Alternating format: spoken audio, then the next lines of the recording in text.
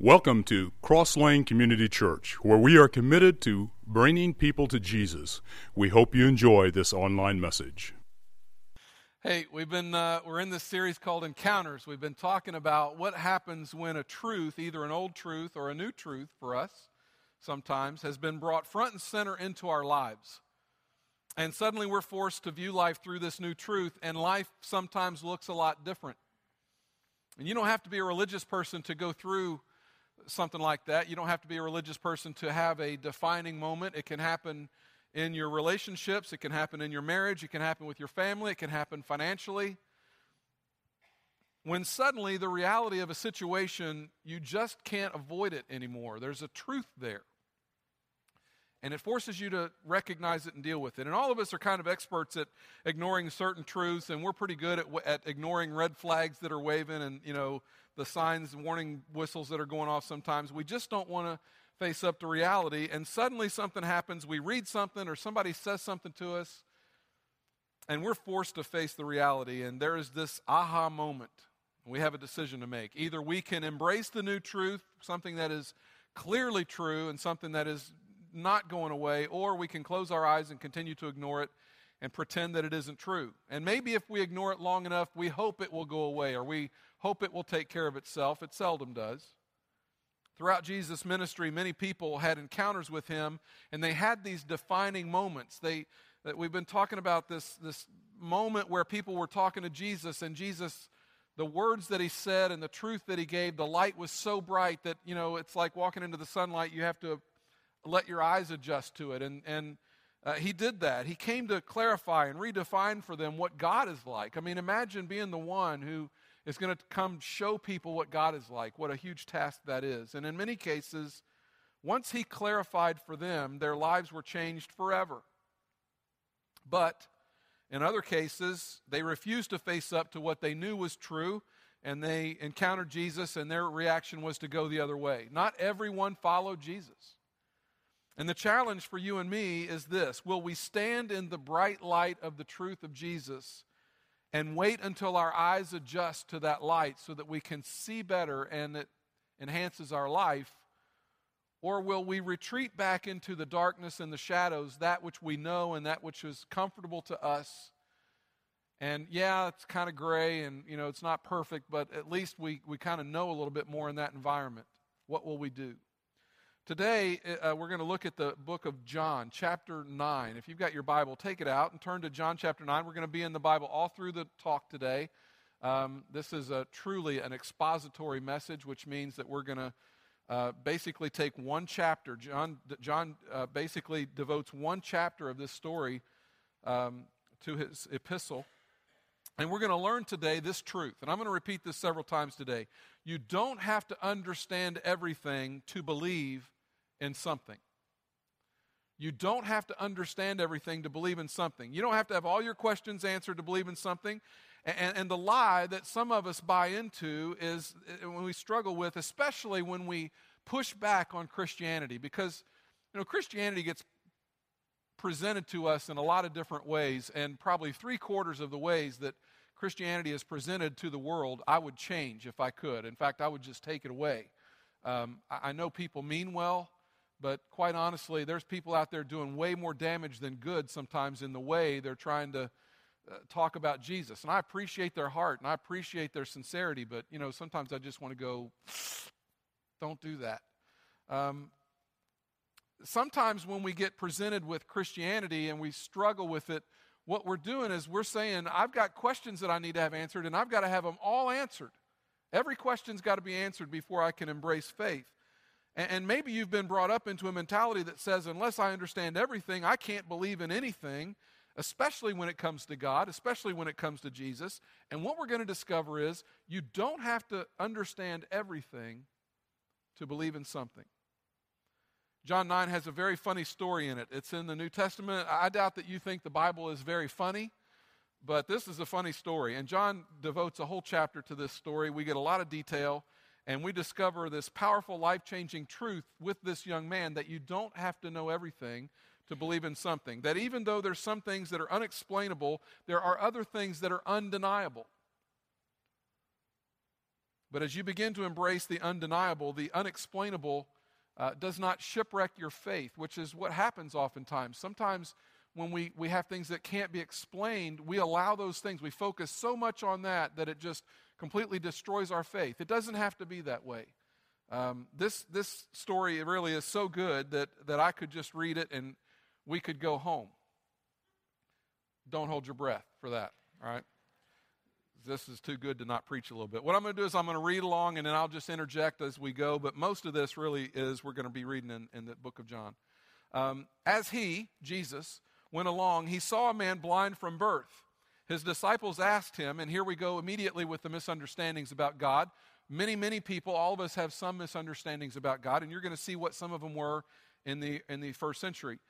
Rabbi, the disciples are asking Jesus this, who sinned, this man or his parents, that he was born blind? And see, everybody has a misunderstanding. That was theirs in this time. They thought that if there was a physical ailment, they thought that if you were born blind or if there's something like that going on, that either you had sinned or someone you knew had sinned, that something was going on there that wasn't good. And so his disciples see this guy born blind, and they that's the question they've got for Jesus. Did he sin or did his parents sin?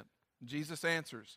And he's going to shine a little bright light on things, and it's going to be hard to we're going to have to adjust. Neither this man or his parents sinned, said Jesus, but this happened, and just a heads up here, this is going to rock your theology a little bit. This happened, in other words, this guy was born blind. This man has spent years in the dust as a beggar. This happened so that the works of God might be displayed in him. Now, I don't know about you, but that bothers me a little bit, right? I mean, if we settle in on that for a little bit, that kind of bothers me, but I'm not going to pause there very long. I'm just going to leave that there. This happened so that the works of God might be displayed in him, to which I think the disciples are saying, what? And I think Jesus would say, yep, this isn't about anybody's sin. This is so that God can get glory. This is so that God can do something amazing and get glory for himself. Now, Jesus is going to launch into a little teaching time. Verse 4, as long as it is day, we must do the works of him who sent me. Night is coming when no one can work.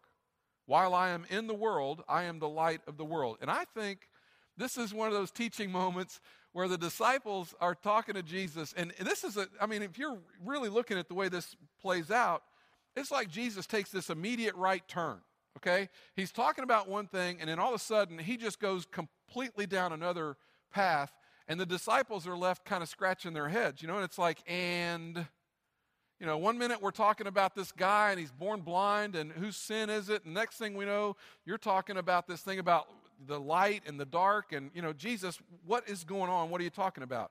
Here's what Jesus is saying, and here's why it's so important. He's saying, guys, it's day because I'm with you right now. When I'm gone, it means it's darkness.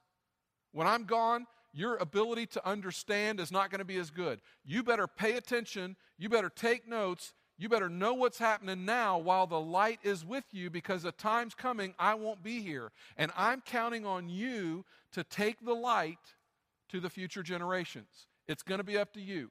So pay attention. We don't have a lot of time. I'm only here for a little bit, and you need to lock in and get ready for future generations. And he makes this very kind of arrogant statement. I mean, really, if you're looking at it, I am the light of the world. That's pretty big. And I think the disciples might have been tempted to say, Jesus, I don't know if you know this or not. There's only 100 of us. There's us 12 and a few disciples you've got kind of following you around. I mean, you're not real big. Not a whole lot of people know who you are. Light of the world? Jesus, nobody knows you exist. I mean, Rome is the light of the world. Greek philosophy would be the light of the world. You're a carpenter. What do you mean you're the light of the world? Reminds me of the story of Tom Watson, who founded IBM. And the story goes that when he was getting ready to launch IBM, he walked into the kitchen where his wife was, and he said, honey, I've got the name for my new company. And she said, what is it? And he said, International Business Machines. She said, babe, you're working out of the garage. He said, I know, but the company's going to be International Business Machines, okay? That's what you call big vision, and that's what Jesus has. Jesus has big vision. Here's Jesus. I am the light of the world. And the disciples are thinking, you're really not the light of anything. And then Jesus does something to illustrate to those who are standing there that he is not just throwing words around, that he's serious about this. Verse 6 starts with this little phrase, after saying this. So he's connecting what he just said to what he's about to do. After saying this, he spit on the ground, made some mud with saliva, and put it on the man's eyes. Now, you just have to stop for a minute and be that guy. You know, don't read the Bible and not do that from time to time. Stop in this moment, close your eyes, and imagine that you have been blind from birth, and you're talking to this guy, and you're locked into his voice, and he all of a sudden you hear him spit. That's an unmistakable sound, right? When somebody spits, and you're like, what is he doing? The next thing you know, he's putting this paste on your eyes. I'm just going to say it for the room, okay? Gross. That is gross. That's just gross. Jesus, what are you doing? Verse 7, go, he told him, wash in the pool of Siloam. It's a word that means sent. So the man went and washed and came home seeing. Now, this is when the fun begins in this story. This is when the narrative kind of takes a completely different turn.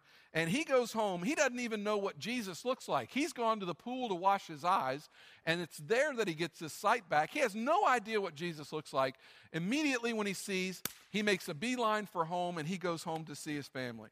So he washes in the pool. Now he can see, makes a beeline for home to show his parents, because suddenly he can see. And this is a big deal to him. Imagine you haven't seen your whole life, and all of a sudden your eyes open and you can see.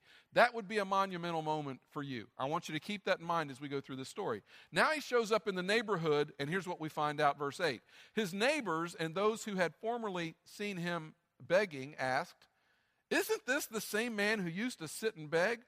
Some claimed that he was. Others said, no, it only looks like him. But he himself insisted, I'm the man. So here's what's so strange about this story. Here's a man who's been blind from birth. We don't know how old he was. We know he was living with his parents. He's headed, out for the day. He's healed. His life has changed, and an argument ensues. That's him. No, it's not. Yes, it is. No, it's not. And he's going, yeah, it's me. It's really me. And this whole argument's going on in the neighborhood around him, and he's trying to get everybody's attention to say, no, it really is me. Meanwhile, they're back there going, I don't think it's him. No, I really think it is him. And he just wants to scream in the middle of all of this arguing. They don't understand how a blind man could be given his sight. They don't understand. It doesn't fit. They have no explanation. They can't explain it. How did it happen? I don't know. But he himself insisted, I am the man. Verse 10, how then were your eyes opened, they asked. And you know what he's thinking when they ask him that. How were your eyes open? He's thinking to himself, who cares? I've been blind my whole life. This guy opened my eyes. I can see. Don't you see that I can see? I mean, you've known me. You've seen me begging in the street, and now all of a sudden I can see. Who cares how he did it? And I was thinking I might get a little attention. I was thinking I might have a little celebration. I was thinking we might have a party for me. I was thinking that maybe, that we could make a big deal out of this, but all you want is an explanation. How then were your eyes open, they asked, and he doesn't really know. Verse 11, he replied, the man they called Jesus, you can kind of hear this, he's just kind of reciting what happened, but he can't explain it. The man they called Jesus made some mud and put it on my eyes, and it was gross, and I didn't like it. He told me to go to Siloam and wash, so I went and washed, and then I could see, but who cares? I can see. I don't know how it happened. I can't give you the explanation. I'm not a doctor. It doesn't make any sense. He puts mud on your eyes and you can see. That doesn't make any sense to anybody. But I can see. Verse 12. Where is this man? They asked. Huh? Well, where is he? Where's who? Where's the guy that put the mud on your eyes? Who cares? Who cares? I can see. I've been blind my whole life. This guy touches me and now I can see. All you want to know is how. And this is pretty much the catchphrase for the whole passage when he says this, I don't know. I don't know. Let me just help you this morning. It's okay to not know. It's okay to not have every answer to every question. When I was in Bible college, this will tell you a lot about me. I was petrified of getting out and getting into ministry because I didn't think I was going to be very good at it, and I thought people were going to be mean to me, which it hasn't been the case. And my big fear was I was going to get out and not have the answers to the questions. That was my big fear.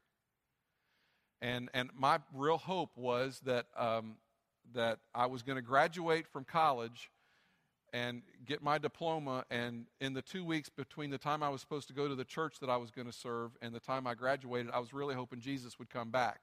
That's what I was hoping. Obviously, that didn't happen.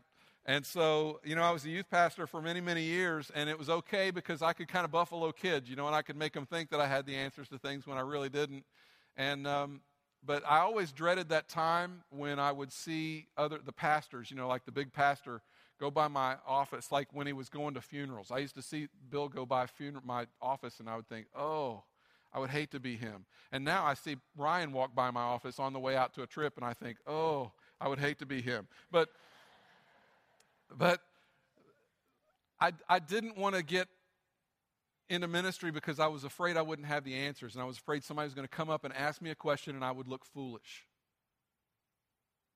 Am I describing anybody? Do you feel that? I hope they don't ask me because I don't know my Bible very well and they're going to ask me a question and I'm not going to have the answer. It's okay. It's okay to say, I don't know. This guy is being quizzed by these people, and he's just basically saying, I don't know. I don't know who he is. I don't know where he came from. I don't know how he did it. I can see. Would somebody get me a cake? Can we have a party? Can we celebrate a little bit? Then you come to verse 13, and this is where if we had music to the sermon, we would have the Dragnet theme. Da, da, da, da, right here. They brought to the Pharisees the man who had been blind. Now, the day on which Jesus had made the mud and opened the man's eyes was a Sabbath. Da, da, da, da. Jesus, you should know better. You should have known better than to heal somebody on the Sabbath day. Let that sentence sink into you for just a minute. You should have known better than to heal somebody on the Sabbath day. Are you kidding me? In other words, they're looking at Jesus and saying, who do you think you are? Verse 15, therefore the Pharisees also asked him how he had received his sight. Poor guy, he's going to recite this story again. He put mud on my eyes, the man replied, and I washed, and now I see. Is this where we celebrate? Can we finally have a party? Where's the band? Can we have a parade? I can see, but they have questions. Some of the Pharisees said, this man is not from God, for he does not keep the Sabbath. And this is where this gets a little tricky for us. Let me rephrase that for you. This man is not from God because we know what God is like. We know how God works. We know when God works. And God doesn't work on the Sabbath. And as long as we've been alive, we've never seen somebody been born blind and be healed. So we know that, I don't know how that happened, but we know God doesn't do that. So we know that because we've got God in a box and we understand how God works, we can explain it all to you. And so anything that happens outside the box can't be from God. We can't really explain it, but that's our problem. We can't explain it. And so we're not going with that. What has happened doesn't make sense to us in our view of God. Therefore, we know it wasn't God. And we read that and we think, what a bunch of narrow-minded, arrogant, egocentric people. To think that they would know so much about God that they think beforehand that they know what God's going to do and what God's not going to do. See, it didn't make sense to them. And they couldn't explain it, and because they couldn't explain it, they refused to believe it. the second part of verse 16. But others asked, how can a sinner perform such signs? So they were divided. So they're saying, so you're saying he can't be divine because he did it on the Sabbath, so he's not God, but it's a divine miracle, but you're telling us he's not God. We're confused. We don't get it. It doesn't make sense. Somebody needs to put it all together for us. Meanwhile, the blind guy is standing over there saying, I don't care. Can we just celebrate? Can we have some, I can see. Finally, the blind guy is going to get some more attention. Not really the kind he wants. Then they turned again to the blind man. What have you to say about him? It was your eyes he opened. In other words, we can't decide. You tell us who you think he is. The man replied, and I think he said this maybe with a question in his voice. He is a prophet? I don't know. I haven't seen him yet. He sent me to this pool. I washed this stuff out of my eyes. I instantly could see. I ran home. I don't know who he is or where he came from. I've never seen the man. I don't know. I can't explain it. All I can tell you is that I cannot deny the fact that I woke up this morning and I could not see, and this man did something, and now I can see. Can we just celebrate? Verse 18, they, the Jews, still did not believe that he had been blind and had received his sight until they sent for the man's parents. Now, this is kind of where we live. This place of, since I can't explain it and since I've never seen it before, and I don't think God would do that. I don't think a good God would allow that. How many times have you had that conversation with somebody? I don't think a good God would allow that, therefore I will not believe anymore. Because I understand God, and I know how God's supposed to work, and he's not operating inside my box, so therefore I'm not going to believe. Because my belief is based on my ability to understand and put all the pieces together. My belief is not based on what is undeniably true. A blind man can see. So they called in his parents. Is this your son? They asked. Is this the one you say was born blind? How is it that now he can see? We want an explanation. And this is where this gets a little tricky. Verse 20, they give their response. We know he is our son. Isn't that true, ladies? When you give birth to them, you know they're yours, right? They are yours. We know he is our son, the parents answered, and we know he was born blind. So those things we know. But how he can see now, or who opened his eyes, say it with me, we don't know. We don't know. And they're thinking, and we don't care. He can get a job. He can get off the couch. He can see his life is different. Why are we having this conversation? He was born blind. It broke our hearts. We realized when he came out of the womb and he could not see that he would not have a childhood like every other child in our neighborhood. And our hearts were broken.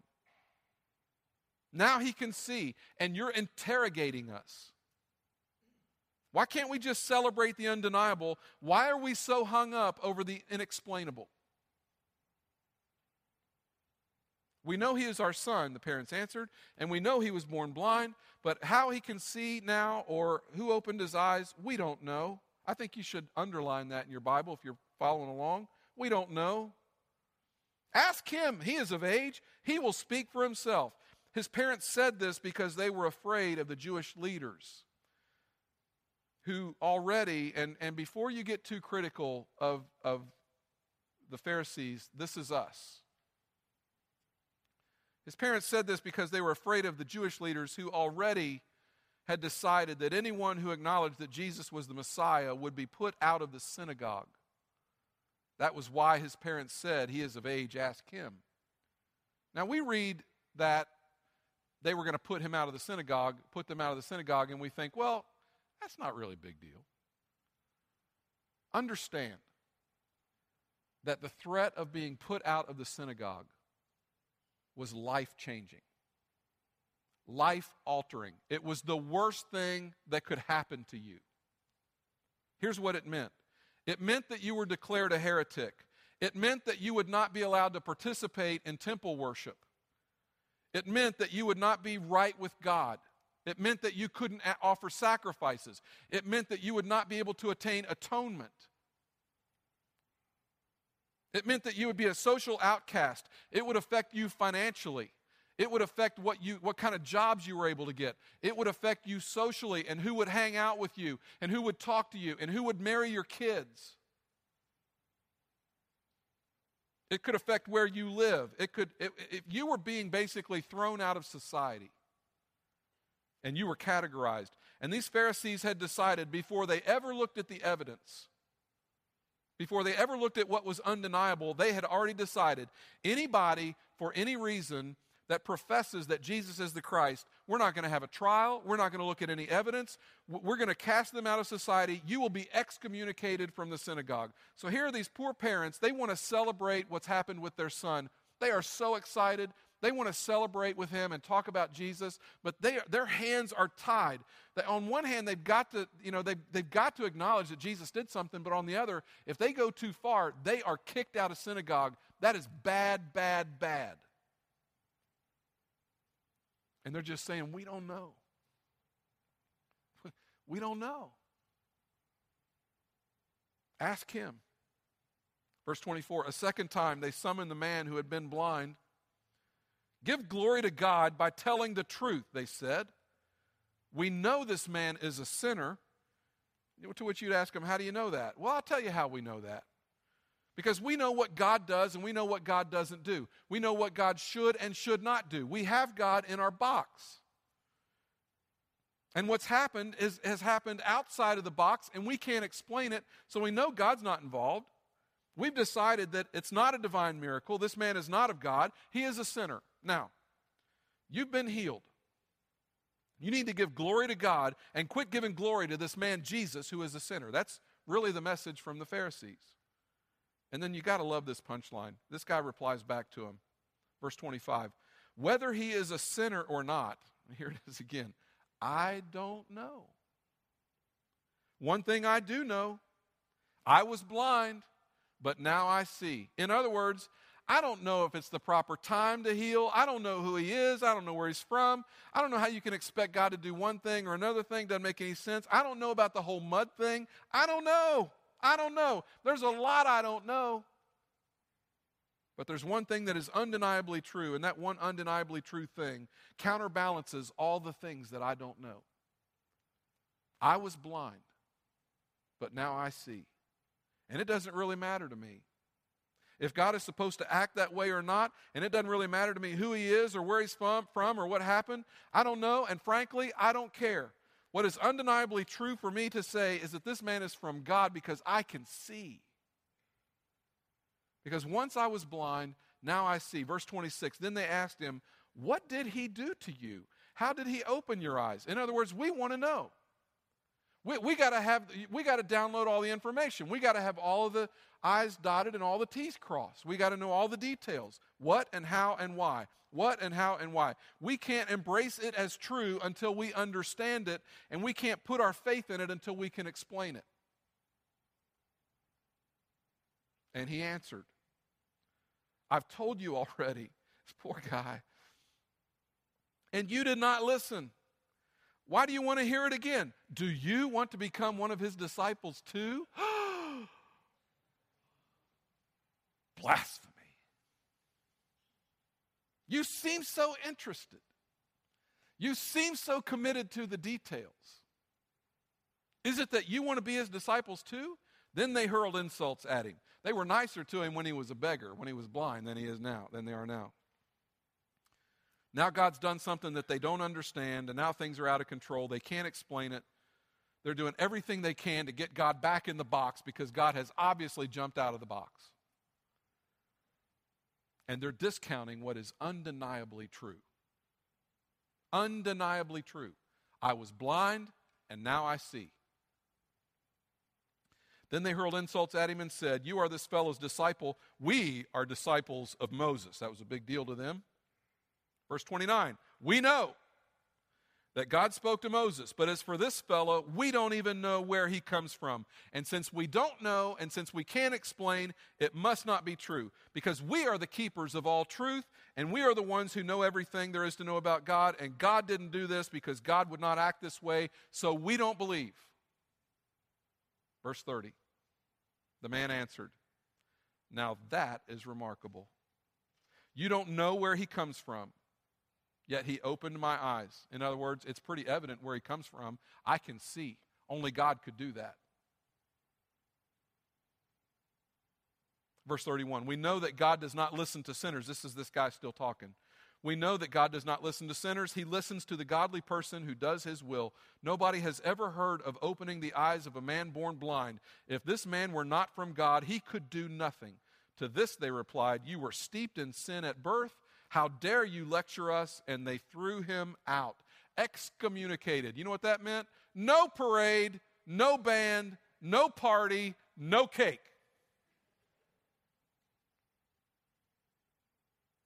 You're out of here because it's unexplainable. Yes, it is undeniable, but it is unexplainable, and we are going to focus on what is unexplainable and not on what is undeniable. Verse 35, Jesus heard that they had thrown him out, and when he found him, he said, now keep in mind, this guy's been born blind. He has no idea. He's never seen Jesus. I imagine he recognizes that voice. Don't you think that if you've been blind your whole life and someone had healed you, you would remember that voice for the rest of your life? And Jesus asks him, do you believe in the Son of Man? This is great. Who is he, sir? The man asked. Tell me so that I may believe in him. Don't you need some kind of explanation? Nope. Don't you want to know how this all happened? Nope. Don't you have some questions that you need to get answered? Nope. Nope. See, I used to be blind and now I can see. You're the guy that did it. You tell me what to do, I'll do it. You tell me what to believe, I'll believe it. You tell me where to go, you point in a direction, I'll go in that direction. You healed me from my blindness. I've spent my whole life in the dark. I meet you, my eyes open up, I can see. You say it, I will do it. I don't care how it works. Verse 36, this man responds, who is he, sir? The man asked. Tell me so that I may believe in him. Jesus said, you have now seen him. In fact, he is the one speaking with you. Then the man said, Lord, would you explain to me how the mud thing works? And would you explain to me how you can get away with doing that on the Sabbath day? No, that's not what the man said. Lord, I believe. There's a lot I don't understand. There's some questions. There's some things I can't deny. I got a lot of unanswered questions, but I can't deny what's happened to me. The man said, Lord, I believe, and he worshiped him. Do you know when you doubt? You doubt when you get laser focused on the questions that are unanswered. You doubt when you've got some missing pieces. You doubt when you're looking at the puzzle of life and there's a piece missing and you can't find that piece. That's when you doubt. We doubt when God doesn't act the way we think God ought to act, and when God doesn't do what we think God should do, certainly what God would do if I were God, right? That's when we doubt. When God doesn't do what I think God ought to do, my faith begins to shrink. But when I focus on what is undeniable, my faith soars even in the face of unanswered questions. And what I'm finding as I get older is if I would just go in faith and if I just look at what I know is undeniable, it is amazing how many of those unanswered questions either get answered or really don't matter in the long run to me. You want undeniable truth? Walk outside and look around and tell me where that came from. Now, I have this conversation a lot with people, and I'm going to say some things here that may make you uncomfortable with your pastor, okay? But I'm just going to say it. I don't care whether you're a Christian or whether you're an atheist. When it comes to origins, we've got some issues, right? Let me just show you what I'm talking about. Man comes up to me and says, where did all this come from? And I say, God. Well, where did God come from? Well, he's always been here. Yeah, but where did God come from? He's just always been here. Now, that sounds pretty stupid, doesn't it? Until we go to the other side. Where did all this come from? There was just nothing and it just all appeared. And I'm an idiot. Right? Because I believe in God. I mean, on either side of that debate, it's a faith issue.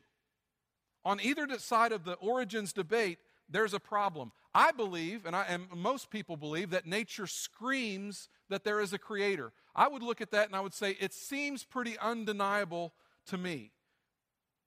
You know what else is undeniable? 2,000 years ago, there comes this guy named Jesus. He is a nobody. He's born in the middle of nowhere. And he begins to teach some strange things. So what? A lot of people have taught some strange things. And he did some miracles. So what? There were other people in the region at the time that were purported to have done some things that were pretty hard to believe.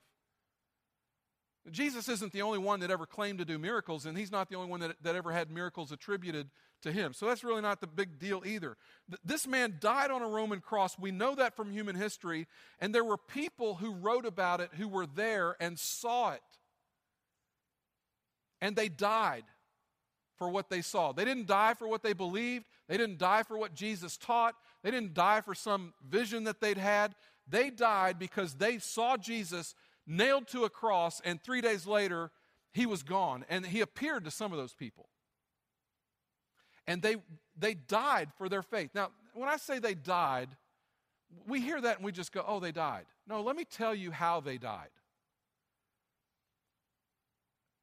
The legend is, and I don't know that we can prove this, but there's pretty good, the story is widely told.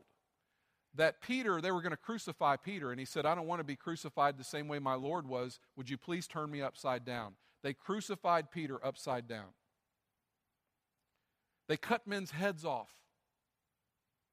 One guy they dipped in tar and set him on fire. All because they would not renounce, I saw him raised from the dead. And they're getting ready to dip him in the oil to light him on fire. You better change your story. It's about to get really bad for you. You really didn't see him, did you? Yes, I did. It was undeniable. And I don't have all the answers to all the questions, but I know what I saw, and it was undeniable. You know what else is undeniable? That the message of Jesus has spread all through Europe and has spread all around the world to the point that today, 1/3 of the world's population believes that Jesus was crucified and that he rose from the dead. 1/3 of the world's population believes that.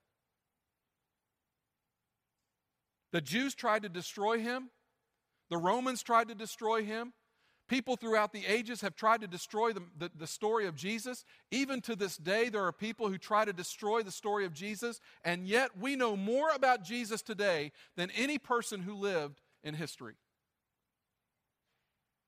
Why do we even know his name? How in the world did his message survive all this time? Why did these people give their lives? It is undeniable evidence to me.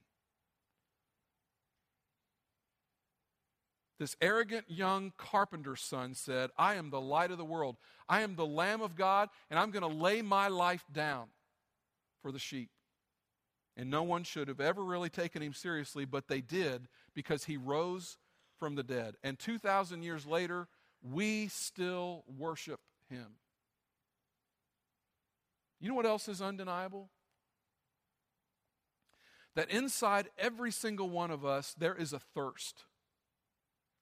We all thirst to know the truth about whether or not there is a creator. There is a part of us that longs to know if there is a God or not. And what happens is we get so focused sometimes on those things that we can't explain and the questions that we don't have answered that we just will not look at what is undeniable. And we say, if I can't explain it, I can't believe in it. I was 15 years old. My dad had bought, it was an old car by this time, it was a 68 Ford LTD, 4-door, sweet 4-barrel, that car would fly. And I was 15 years old, getting ready to learn how to drive. My sister was 4 years older than me, and she was the one, parents, when your oldest gets their driver's license, they become the taxi driver for you. It's that sweet moment when you realize you don't have to drive them everywhere all the time. You can send your son or daughter to do that. Well, Melissa, my sister Melissa, was doing that for me, and I was getting ready to go somewhere with her.